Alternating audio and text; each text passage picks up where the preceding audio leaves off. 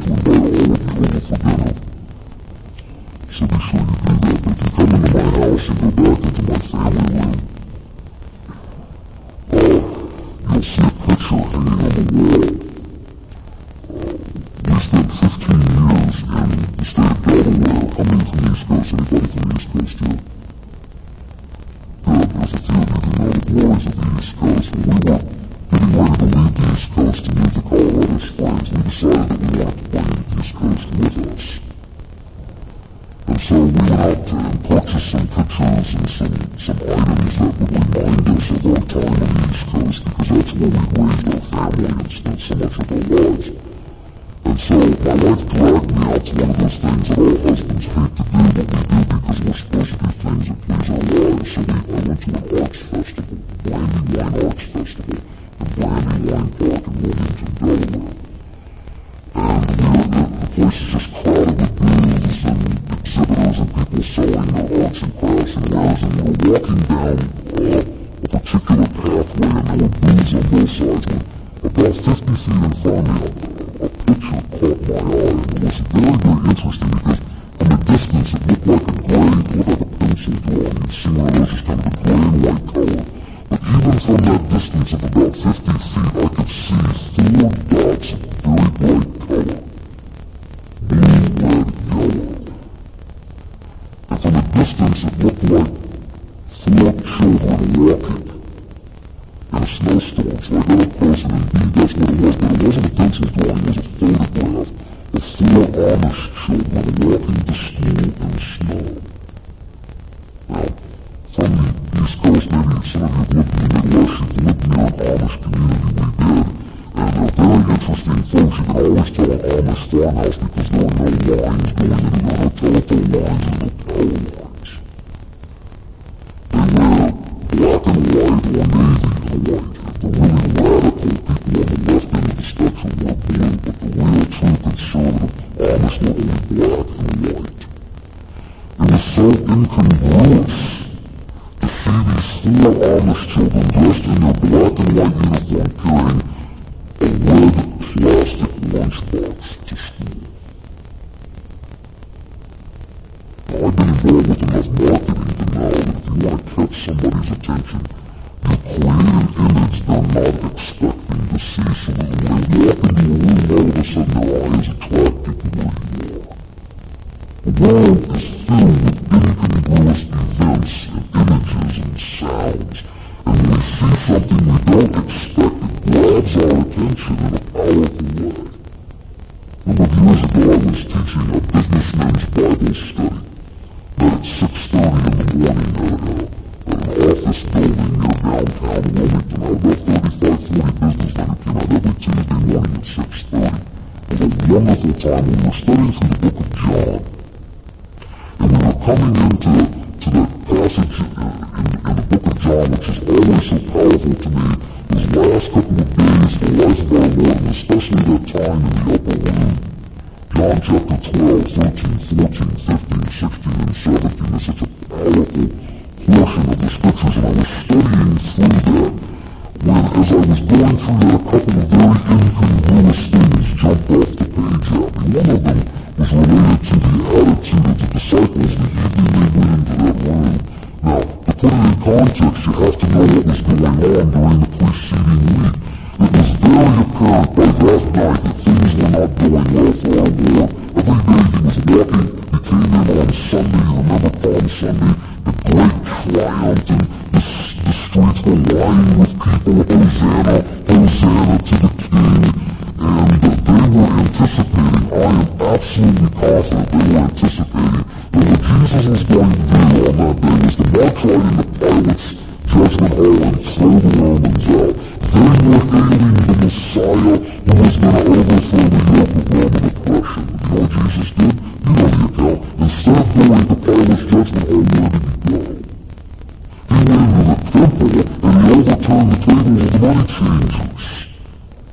He went right into the heart of the religious power base of Israel and antagonized the very people who would have been his partners in the overthrow of Roman Empire. He did not make any friends that Sunday. In fact, I am absolutely confident that that was the event trying to betray his Lord.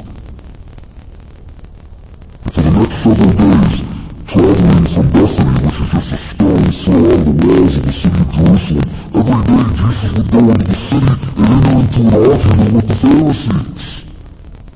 And finally, on that last day, when he left the city, Matthew records that the Lord turned around and looked at the city, knowing that that was the last time he would ever interact with the people in the city before his crucifixion, and he said, "Oh, Jerusalem,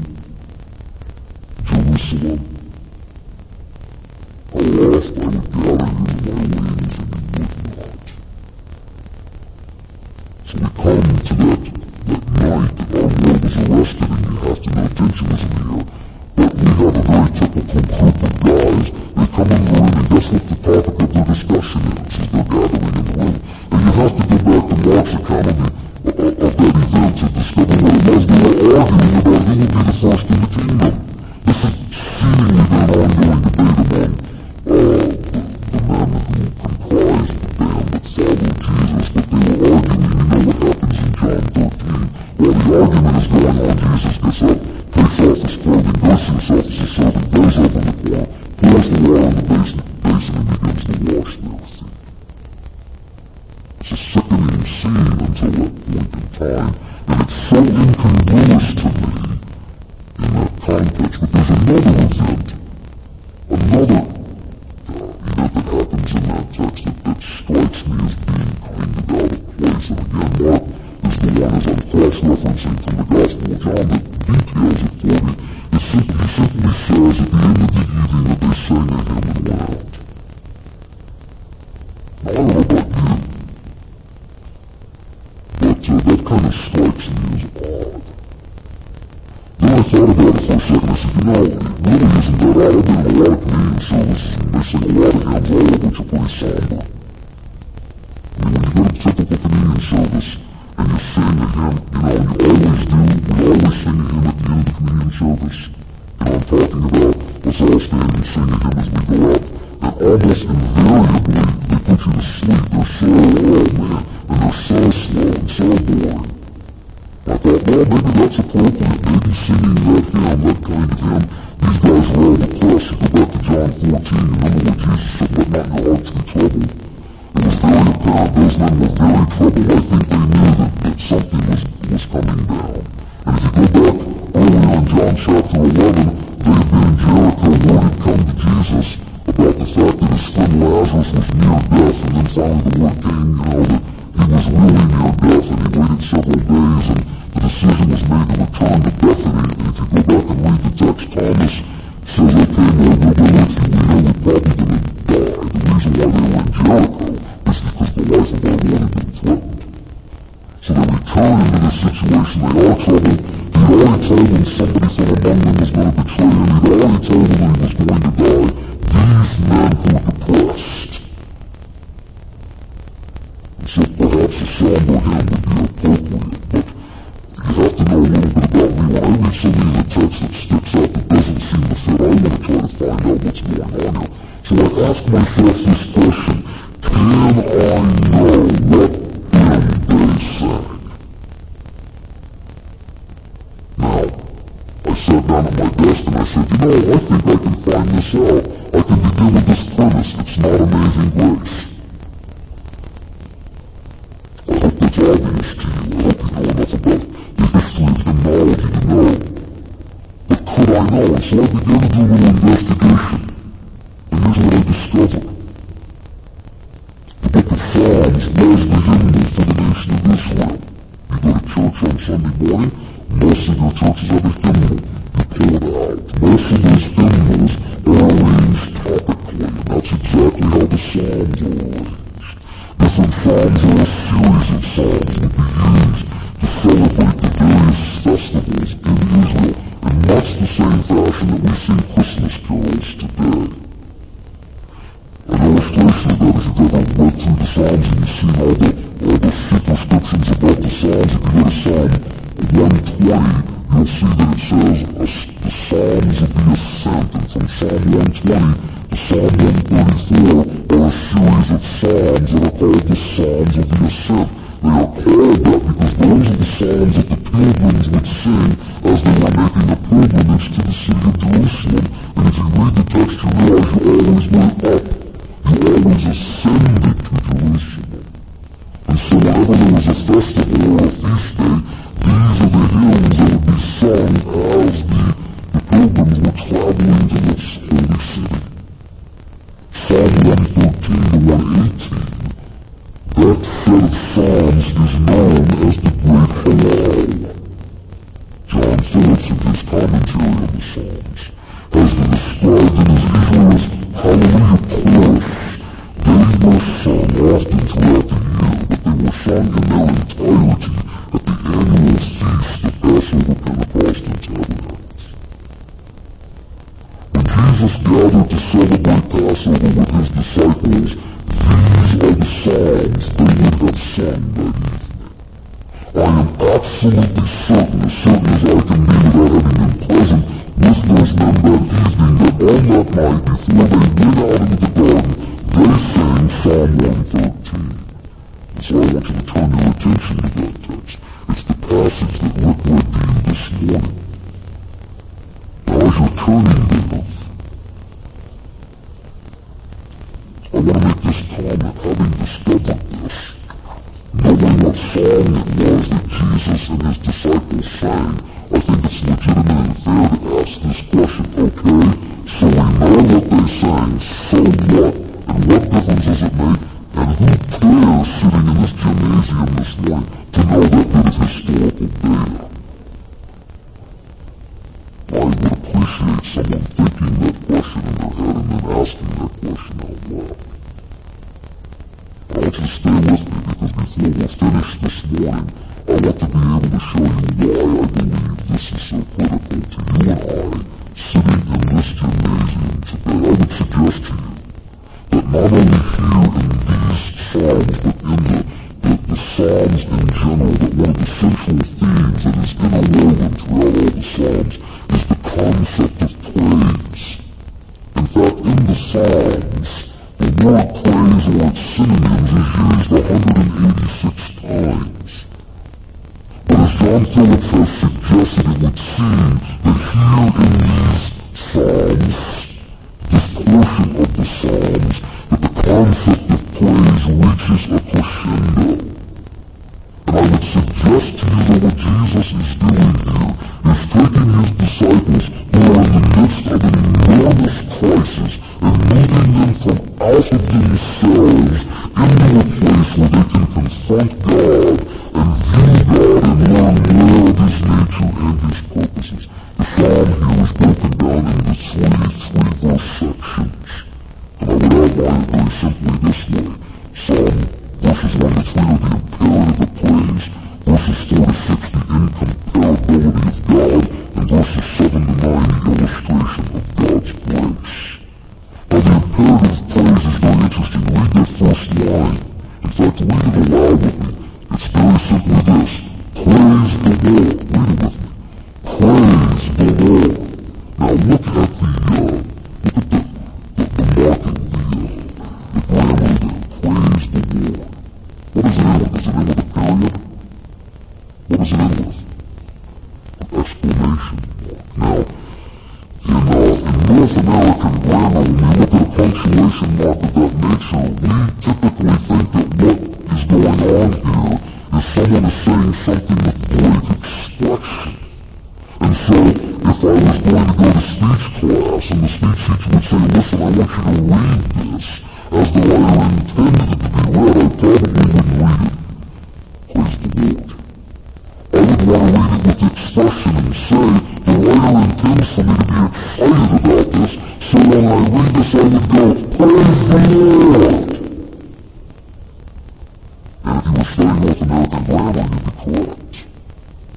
But that's not the way punctuation mark is intended for us to understand what the author wants us to understand and using it.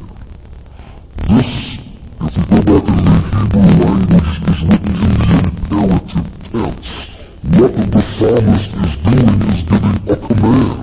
When he writes this psalm, or when we read this psalm, the psalmist intends for us to understand that he is calling us to want you to do something, and the something I want you to be doing is, I want you to praise the Lord.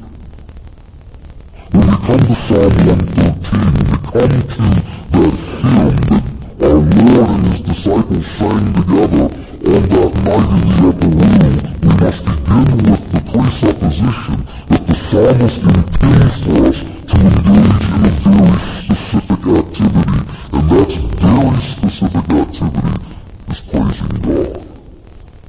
When I hear people say, praise the Lord, I go, okay, let's do it. Praising God is not saying, praise the Lord. So what is praise? I think that's an important question to ask at this moment in time. Well, there are several words in the Old Testament vocabulary of praise, but they all have one common element. They all require a vocal response. In fact, the word in its origin, halal, means to be boastful, to be excited in joy. It was related to an Arabic word, a phrase that was utilized to shout of triumph that a soldier would exclaim when the battle was over and he was still alive. If it translated into modern vernacular, halal is the Hebrew equivalent of whatever you say when you are watching a football game and your team has just scored the winning points as time runs out on the clock. It's what you say when you get that score back on your exam and you ace the test. Yes! Isn't that what you do? When was the last time you went to church and we stood up to praise God and we went, yes! Doesn't happen, does it? In fact, I go to a lot of worship services and I have to tell you, I take no-notice sometimes before I'm in some worship services. Somehow, in North American Christianity, my suspicion is to be very candid with you because those of us who are in the camp that is non-charismatic in nature, that we are a tad fearful of ever being lumped together with those who are perhaps a little bit too emotional in their praise. But I'll tell you what, a little bit more emotion on our part in praise, I think, is not only a valuable thing, I think it's commanded in the text. It's simply difficult for me to read through the Psalms and miss the point that the psalmists, when they're writing to God, are writing out of the depths of great emotion. Praise occurs spontaneously when we have been in contemplation of God.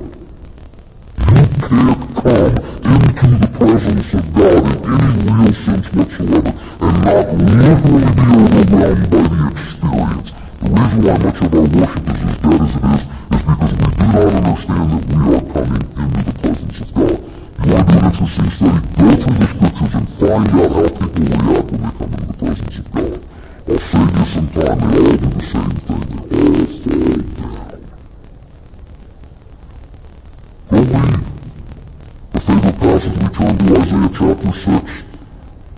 In the year that King Uzziah died, I went into the temple and saw the Lord high and lifted up, and His glory filled the temple. And what did Isaiah do? Did he go, ooh, neat trick? I like this. No, he fell on his face and uttered these words, God, I deserve to be damned eternally. I am a man of unclean lips, and I dwell amidst people of unclean lips. I am unworthy to be alive in your presence. I think one of the most powerful illustrations of this is found in the first chapter of the book of Revelation. Here is John, who was in the Spirit on the Lord's day, and if we go back to John's Gospel, we see that he consistently describes himself with what language? He says, the disciple whom Jesus loved. It is very apparent from studying the Gospels that Peter, James, and John had a unique relationship with our Lord. And in fact, who was it that was on his one hand and his other hand in the upper room? It was Peter and John. These were our Lord's closest companions. They were his dearest and most intimate friends. I am certain during the course of the 3 years that they traversed across the countryside of Palestine, they had many very close conversations. These were the deepest friends that one could be. John, the disciple whom Jesus loved, the one in whose care our Lord placed his own mother, the only other disciples who was at the cross, all others having scattered into the hills, John and John alone risked his life to be there. This is the John who was in the Spirit on the Lord's Day, and he heard a voice behind him, and he turned around, and the text describes what he saw, and what did he see? He saw his dear friend. Somebody he hadn't seen for 50 or 60 years. John's probably in his 90s by this time. He's in exile, and it has been years since his beloved Lord he could have a face-to-face conversation. Does he run and embrace him? No, he does not. He falls upon his face as though he were dead. Why? Because he saw God in his power and glory and majesty, and the response to that was to fall low before God. So that's what we're talking about here. That's what the psalmist is calling us to do. He's not suggesting that when we come into the presence of God for praise, that it's business as usual. When we lean back in our chair and we walk around the buildings and we greet one another and here we go again. It's another chapel, I'm so excited. These chairs are really uncomfortable. No. The psalmist demands, it is imperative, to come to the presence of God. There's an illustration of this in the New Testament. As Paul comes to the end of chapter 11 in Romans. And I'm going to relate to this from my own personal history in a moment. He comes to this passage of Scripture. He's been writing this letter to the church at Rome. It is, without any doubt, the most important theological treatise of all of the Scripture. It is the portion of Scripture in which, through the inspiration of the Holy Spirit, we have our fullest understanding of God's grace given to us in salvation. And Paul has been sitting here writing. I don't know how God's Spirit inspired him to write, but I have to believe that when God's Spirit is on you when you're writing, that's an incredible experience. And he's been writing this, and he comes into chapter 9 and chapter 10 and 11, and he's talking about his own people, the nation of Israel, and he's so passionate. He says, I would literally exchange my own life. I would be damned for eternity if Israel would turn to the Lord. Here's a man of great passion, and he's pondering the majesty of God's grace, and he comes to the end of this, and this is what he writes. I think he's writing this, and he breaks in the psalm. I don't know if Paul could say, but this is a psalm, and here's what he says. Oh, the depth of the riches, both of the wisdom and knowledge of God. How unsearchable are his judgments, and unfathomable his ways. For who has known the mind of the Lord? Or who has been his counselor? Or who has given to him that it might be paid back to him again? For from him and through him and to him are all things, and to him be glory forever. Amen. I was a pretty typical 21-year-old husband. I grew up in a family where when I was 14 my mom and dad divorced. And I'll say this about my dad, he was a great kind of Boy Scout guy, but he wasn't much of a dad. And I'm like everybody else, you don't know how to do something unless somebody shows you how to do it, and nobody ever showed me how to be a husband or a father. I mean, I thought what a father did was take his kid fishing. That's about all my dad ever did, hunting and fishing. That was the extent of it. But he only did that because he liked to hunt and fish. I know how to be a father. I got married to this wonderful lady over here. I married her because, quite frankly, she was beautiful.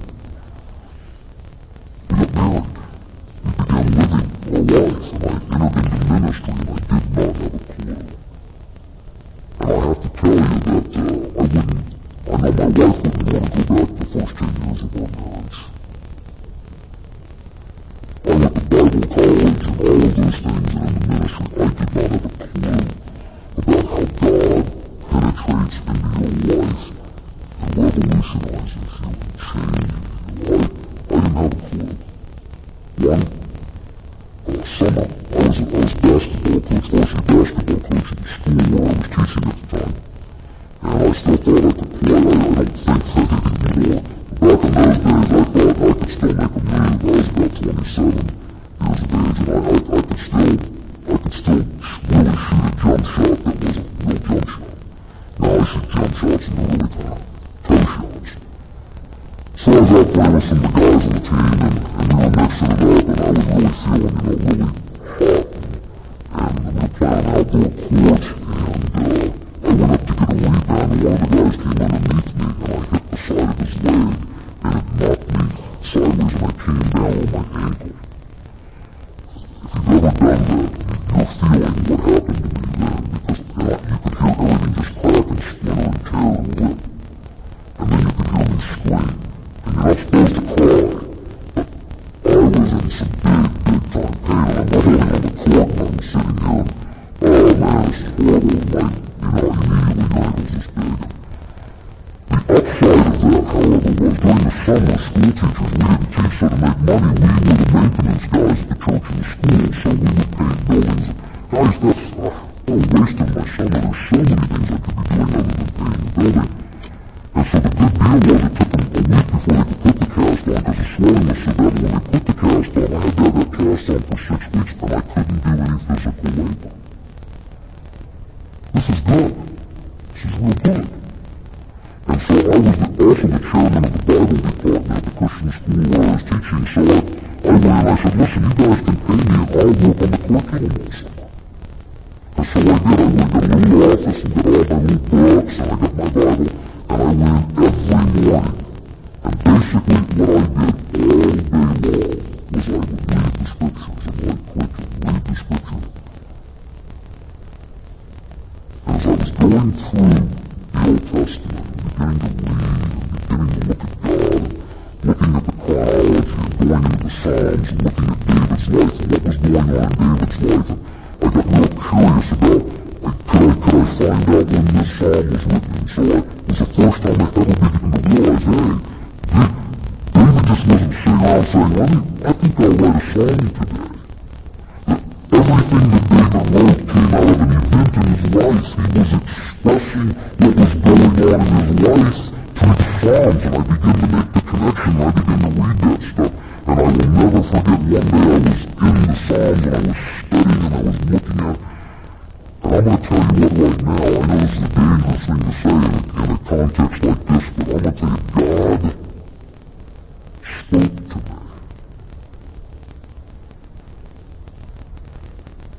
In a way, in all of my life, I have never had God speak to me.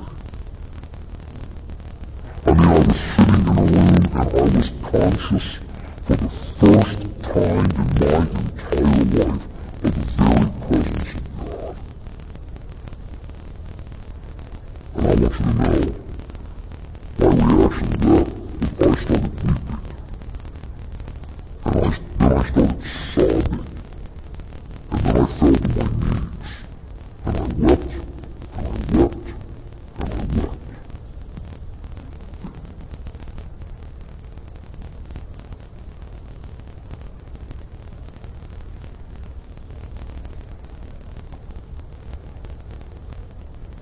I felt like a man who had been wandering in the desert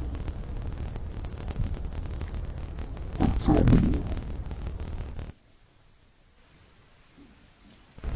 That in the Church of Jesus Christ today, in our churches, in the churches you and I attend, that there are sitting out in those pews people who are dying of thirst, not because they're not saved. Let me tell you something. I'm 47 years of age. And somewhere about 35, you wake up one morning and you go, I don't think I can go to church anymore. I don't think I can get up and go one more Sunday so that I can get, the perfect attendance star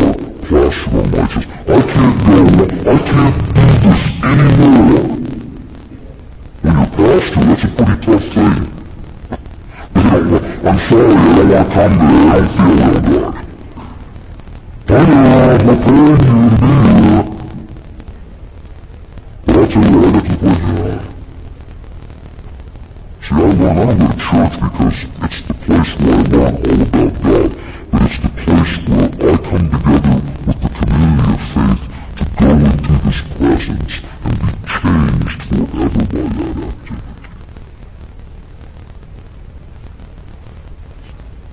See, what the psalmist is telling us here is we must praise the Lord, and He is the recipient of that praise. It is our Lord Himself.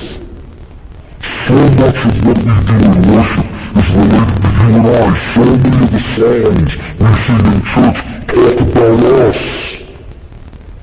Let me tell you what praise is about. It is about reciting back to God His nature and character and glory. It is talking about what He's done. Read the Psalms. What the Psalms talk about. Here's what God did. He parted the sea. He did this.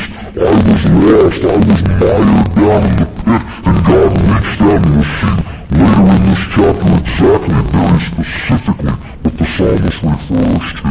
God is the recipient of our praise. He is the object of our praise. I finally came to a church and said, we sing to one another. I'm not here to praise the back of your head. Isn't that what we do? Sometimes go to church on the back row and don't pay attention to what's going on the platform. Pay attention to what's going on. And here's what goes on in the average church when we're singing. I mean, there are exceptions to this, and I don't know all of you are the exceptions, okay? Amazing grace, sweetness of God. Some of the song 100,000 times against static. Save the rich like me. Give the organ play a little faster. And now it goes on. Just take a look. You know why? Let me ask you this question. I know none of you are going to go for Bill Clinton.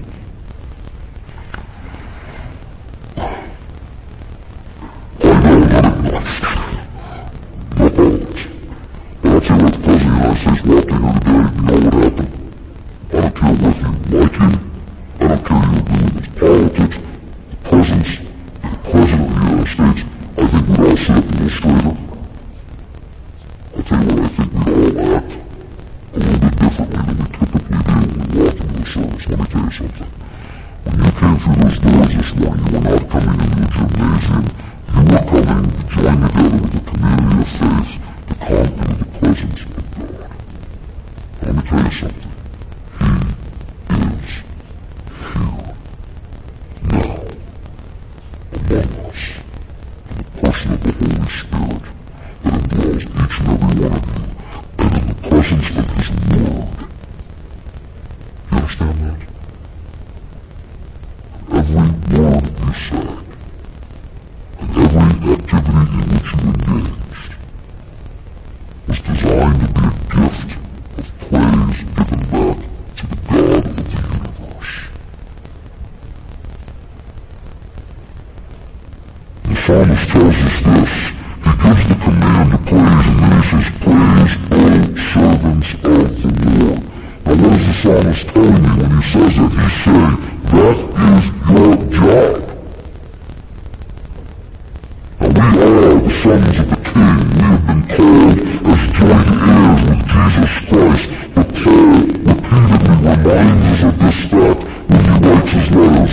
Paul, a bond servant of Jesus Christ. You and I, who have been bought with a price, do not belong to ourselves. Isn't that what Paul tells us? And we have been given a task. And that task, according to the psalmist, is to engage in praising our Lord. Let me tell you what, it is not worthy of our praise, and we're all wasting our time. Let's pack our bags and let's go home. I have better things to do with my life. If all of this is baloney. What's the point of going into the world, as we heard in the song, and leading someone to Christ? What difference does it make? He is worthy of our praise because, as the psalmist tells us here in the remaining passage of Scripture, that we have an incomparable God, and very quickly, simply this, in His position He is high above all nations. promise that was important because Israel lived in an area of the world where there were many gods.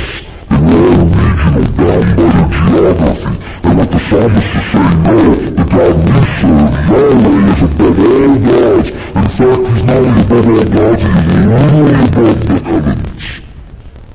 God, this is incredible to me, spoke into existence a universe that with all the technology available to us today, we cannot even begin to comprehend.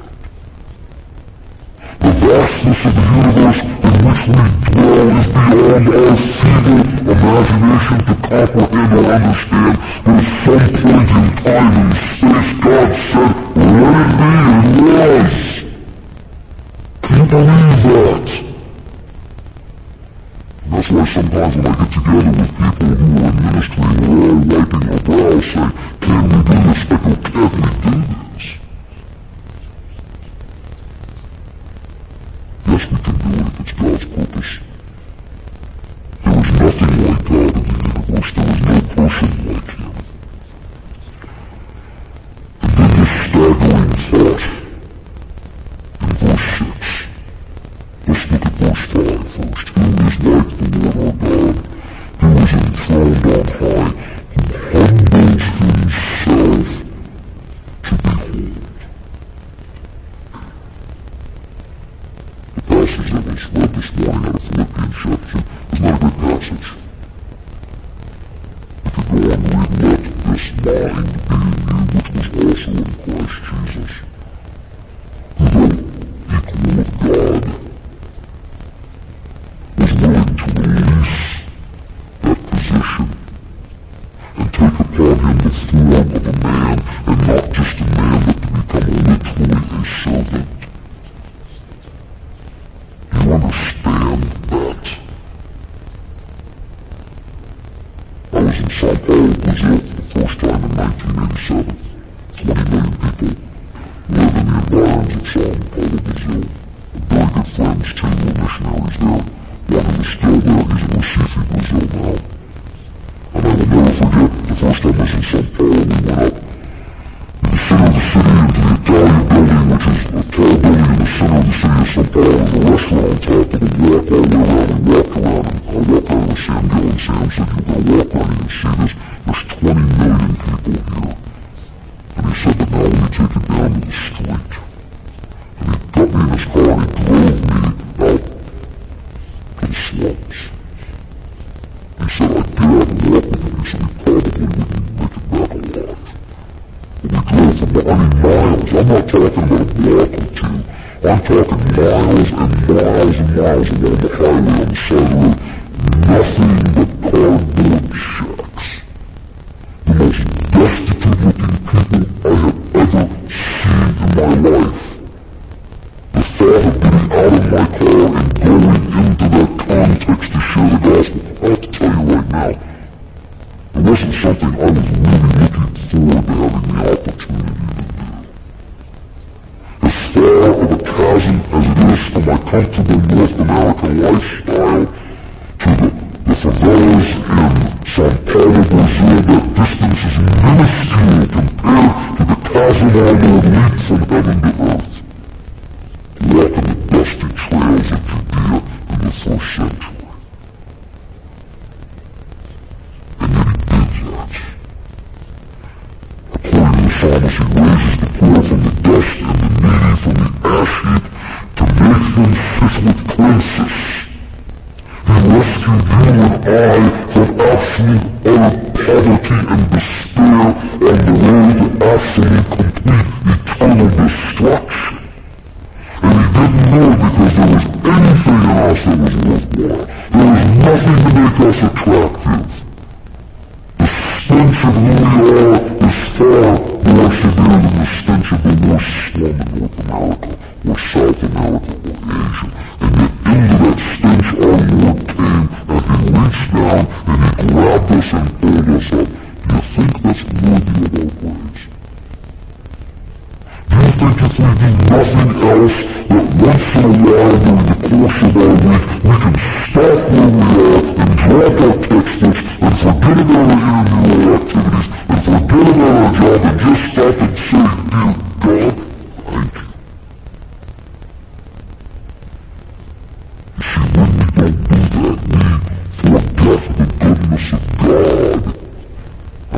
hearts are hardened.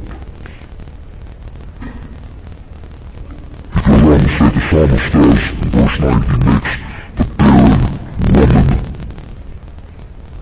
abide in the house as a joyful mother of children. Praise the Lord. See, in Israel, the worst possible thing that could be true of a woman is to be barren. Because to be fruitful was, in the mind of a Jew, the means of being blessed by God. To be barren was a sign that God was not blessing you.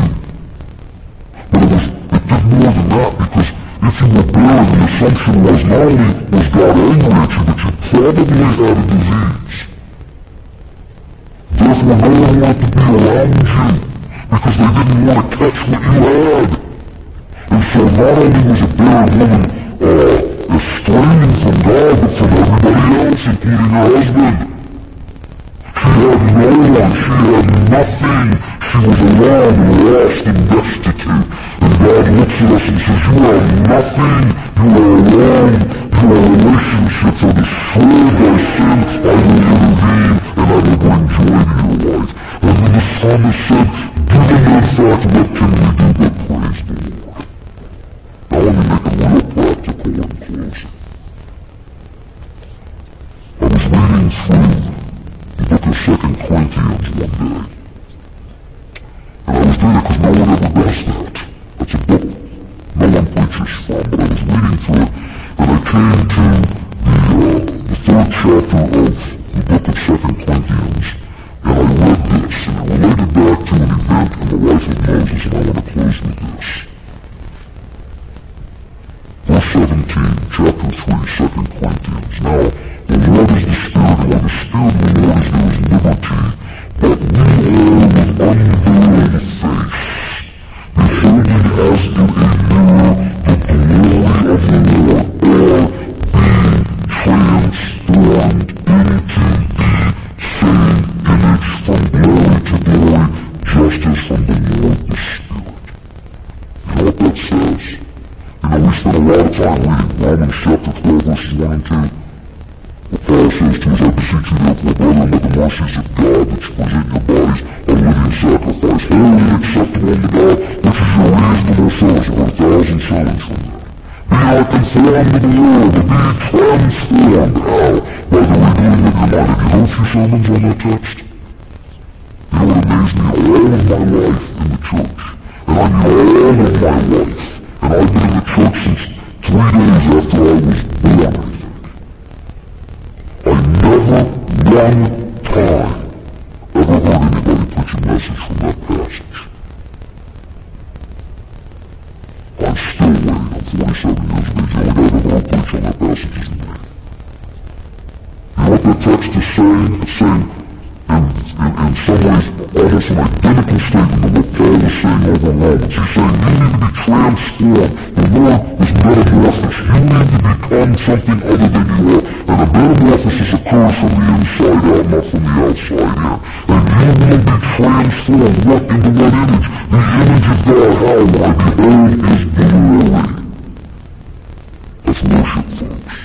That's praise. When we come into the presence of God to gaze upon his goodness, to ponder and think about who he is, that is a means by which God transforms us. Let me tell you, people who do not worship will never be what God intended for them to be. Worship is not a filler we do before the pastor stands up and opens his Bible. Worship is not some singing songs on Sunday morning. It's not something we do to get the attention of the people who are talking. Worship is not something we do so we have a few minutes to kill while the pastor comes in late because he's been in the lobby with the deacon.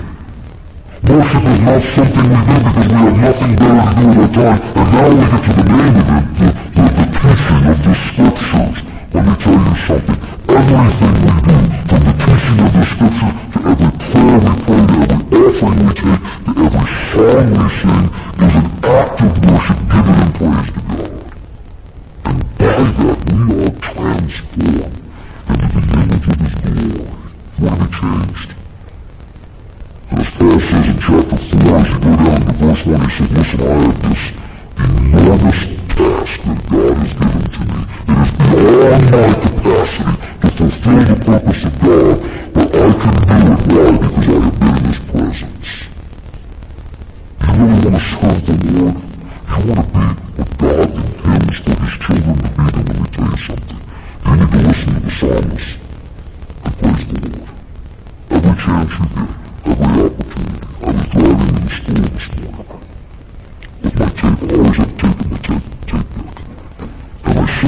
irritates. In fact, I get so very animated, I clap my hands, I bang on the... You see those people? That's me. And occasionally you're doing this, and you look over there, and the person in the car next to you is going, okay, yeah, we're gonna get that man out of here, call the police. Sometimes it's the only time I have. I'll tell you what, it's a great time driving from here back to my house. The psalmist said, praise the Lord. Let's bow our heads.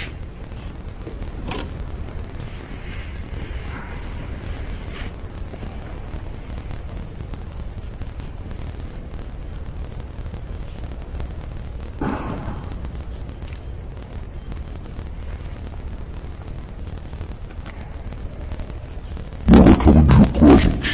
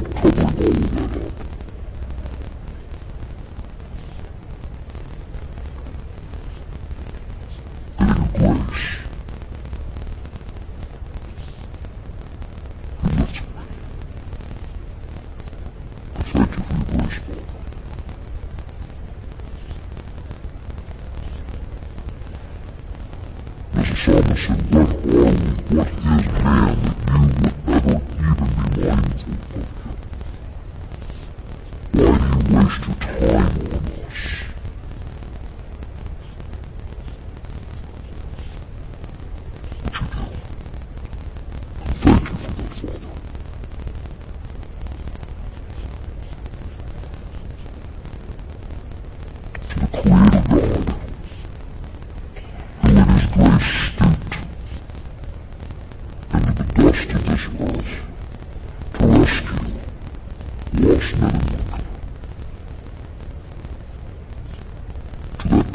alone